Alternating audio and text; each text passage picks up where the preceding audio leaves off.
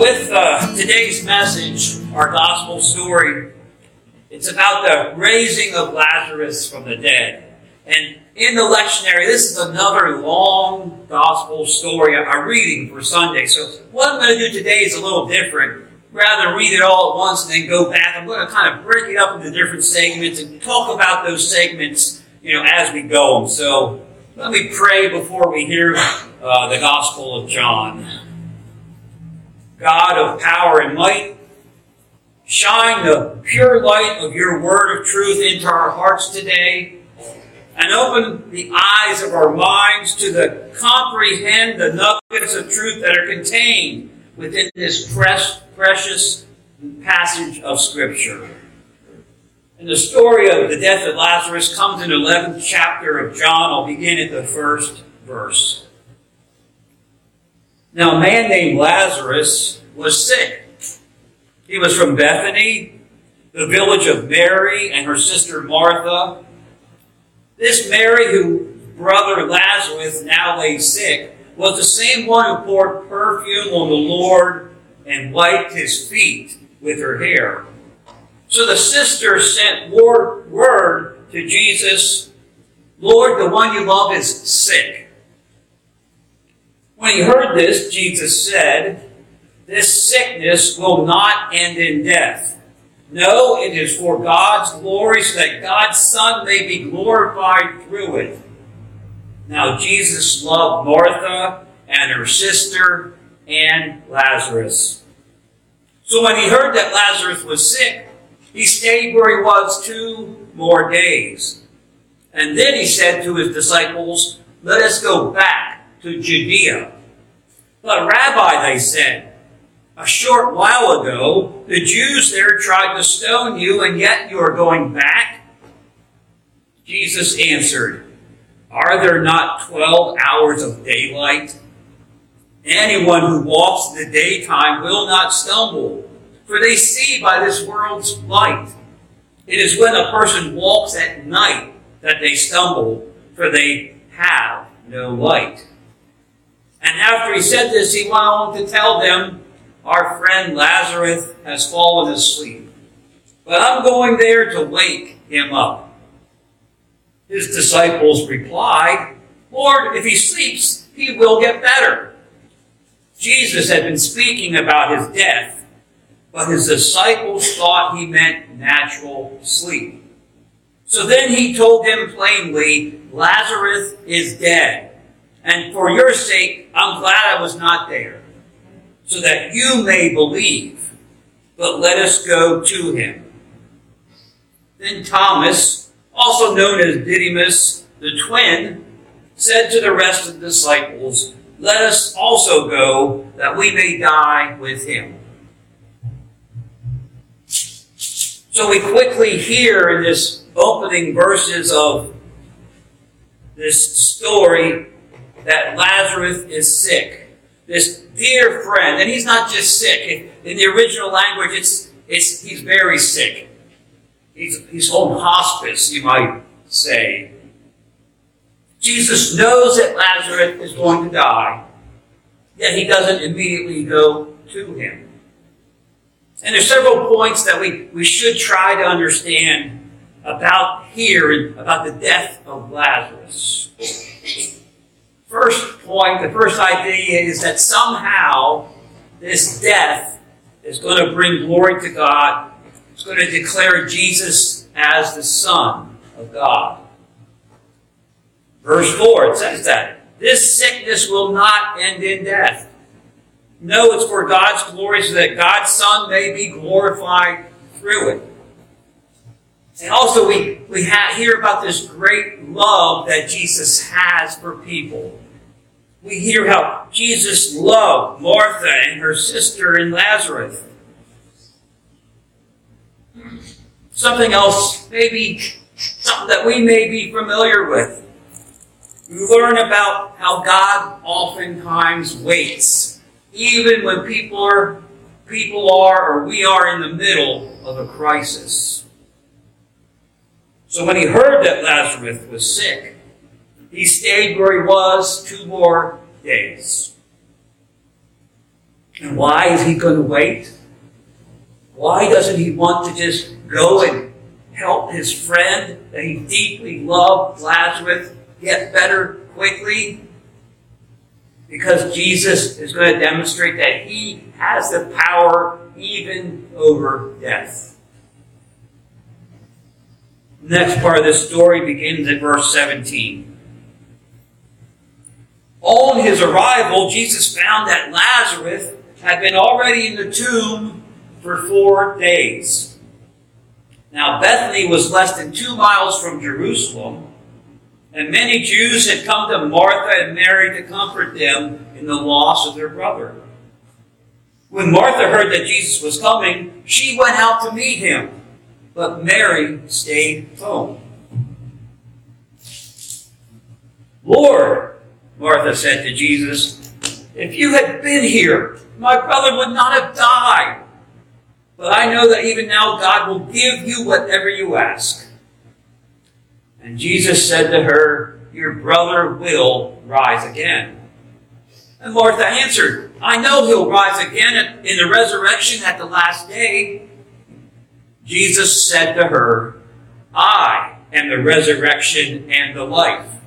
The one who believes in me will live even though they die. And whoever lives by believing in me will never die. Do you believe this? Yes, Lord, she replied. I believe that you are the Messiah, the Son of God, the Anointed One, the Christ who is to come into the world. Martha begins when she goes out to greet Jesus. She's complaining. It's a sign that her faith, even though she has faith in Jesus, it's a limited faith. If you'd been here, my brother would not have died. Why didn't you come? Why did you allow my brother to die? Why did you heal Lazarus? Martha believed in Jesus, but her faith was a complaining faith. A questioning faith needs to grow. An immature, questioning, complaining type of faith needs to grow into a mature faith that is able to rest in God. How many people, how many of us, much like Martha asked, has God really done what is best? Does God even know what's best for me? A mature faith is a resting faith. It rests in the knowledge that God is in control. Resting faith is a fully embodied faith. A resting, mature faith knows within our own body, our mind and soul, that God is in control. God has providence over everything, no matter what. When a person reaches full maturity in their faith, they are able to completely rest in God and His providence. A complaining, a questioning faith is not a fully formed faith. It still has to grow some. It still has to be formed.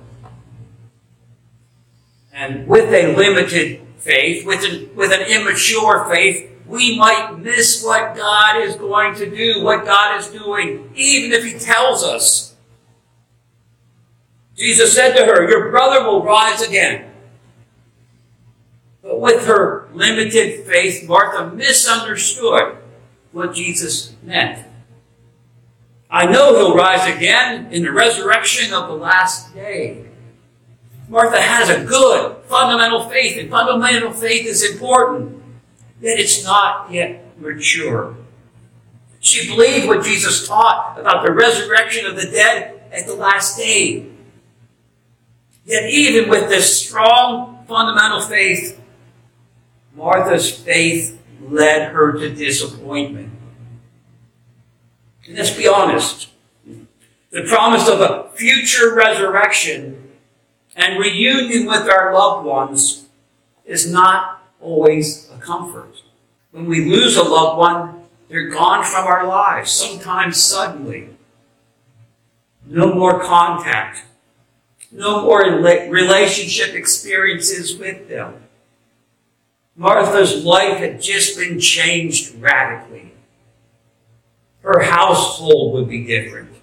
Everything in her life was going to be different in some way. The resurrection that she believed in fully was so far in the future that it was of little comfort to her. And here's the point I hope I can get you to understand. I hope you understand. Fundamental faith is essential. We have to start with the fundamentals of our Christian faith. But a fundamental faith will eventually shortchange us. See, the basic fundamentals of our faith, that Christ was born, He lived and died for our sins. He was resurrected. He will come again. It's not all there is to our faith and our life in Christ. What Martha needs is what every person needs. A living faith. A faith that is alive and vibrant, dynamic and moving, communicating and fellowshipping. Can we fully understand what Jesus said? What He meant when He said, I am the resurrection and the life. Did you notice He didn't say, I give the resurrection and the life. He says, I am the resurrection and the life.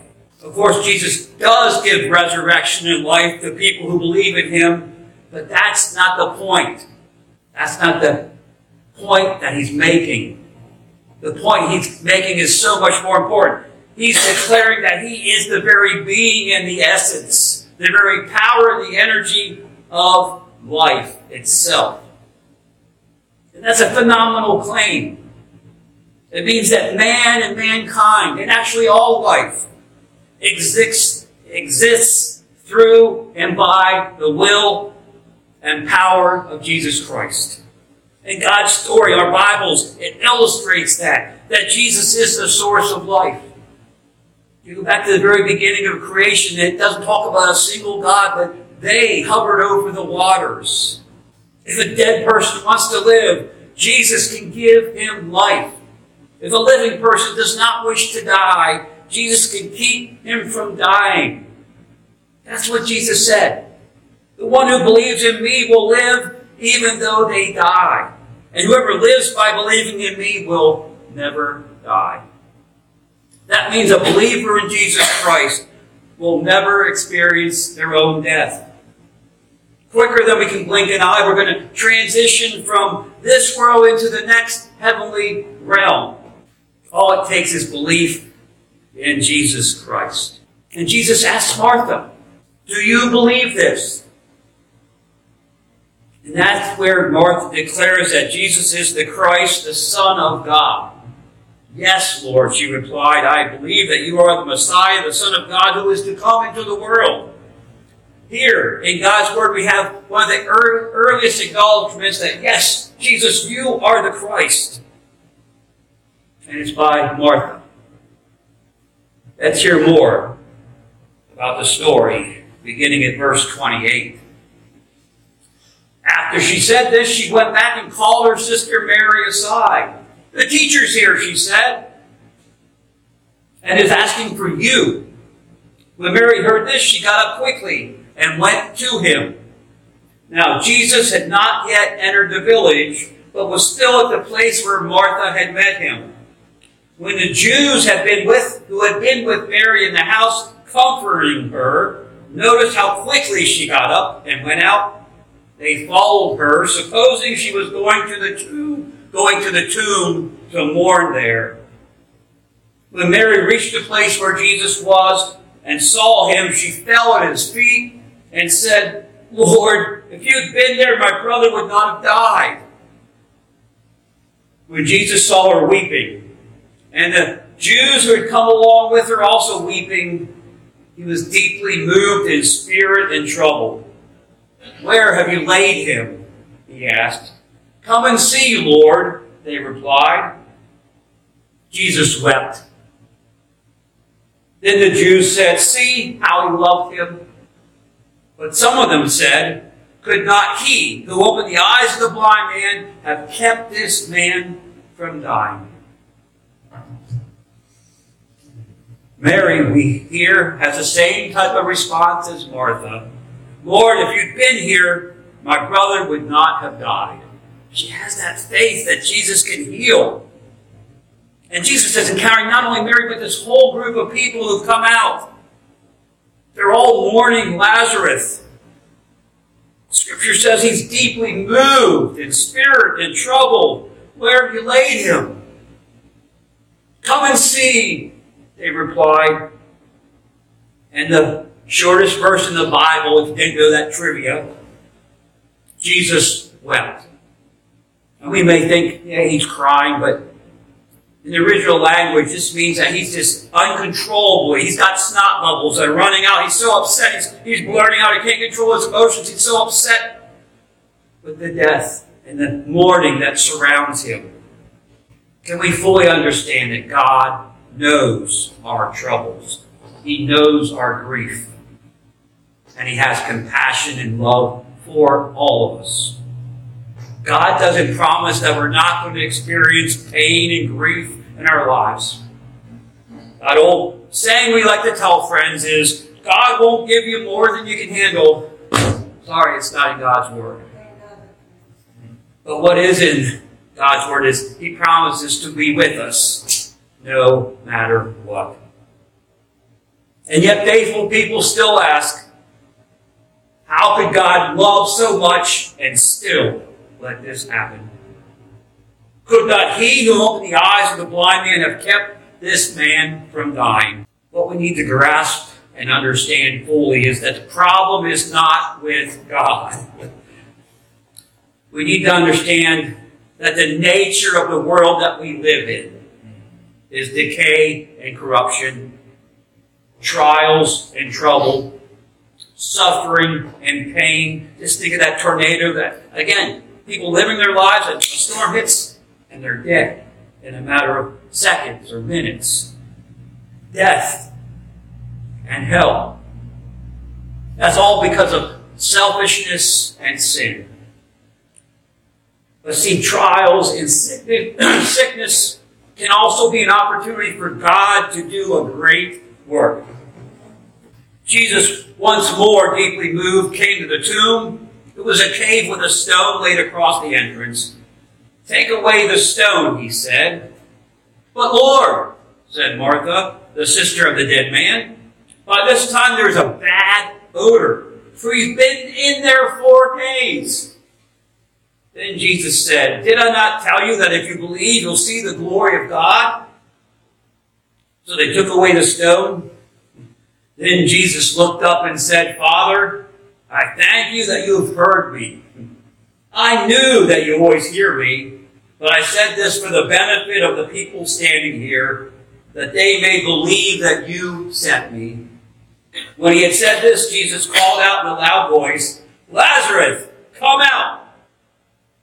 The dead man came out, his hands and feet wrapped with strips of linen and a cloth around his face. Jesus said to them, take off the grave clothes and let him go. Amen. We hear again right away, we hear Martha. Martha, who had just confessed that Jesus is Lord. Jesus is the Messiah. Jesus is the Messiah. After all, it's been 4 days. In the Jewish culture of that time, I don't know if it's still a belief in today, but they believed that once a person died, their soul would kind of hang around the body for 3 days. So not only is there the decomposing of the body, the possible stench, but the soul has already gone on to where it belongs, is what they believed. Martha, Martha, Martha. Jesus still needs her. Jesus wants her to conquer her complaining and to set aside her objections. He wanted her to trust him. That's all Jesus wants from us. Can we trust in Jesus Christ? To trust his judgment and will, to trust his knowledge and understanding, to trust his word and instruction. Again, the verse he said, "Did I not tell you that if you believe, you'll see the glory of God?" To put it simply, Jesus wanted Martha, and he wants us to be able to rest fully in him. Jesus yearns for us to have unlimited resting faith in Christ. A resting faith is a rest of deliverance and salvation. It's to rest in God's Word, to know beyond all questions and concerns we may have. To understand fully that Jesus has liberated us from all sin, all shame, from death, and even hell itself. That means you're liberated from guilt and the nagging of our conscience that we haven't done enough or done the right things. This means we have open access to God's presence through prayer. But a resting faith is not an inactive faith. It's not a life that does nothing for God or for the community or for the world. A resting faith is a rest of service and ministry. Resting faith allows us to commit our lives to the call and purpose that Jesus Christ has for each and every person.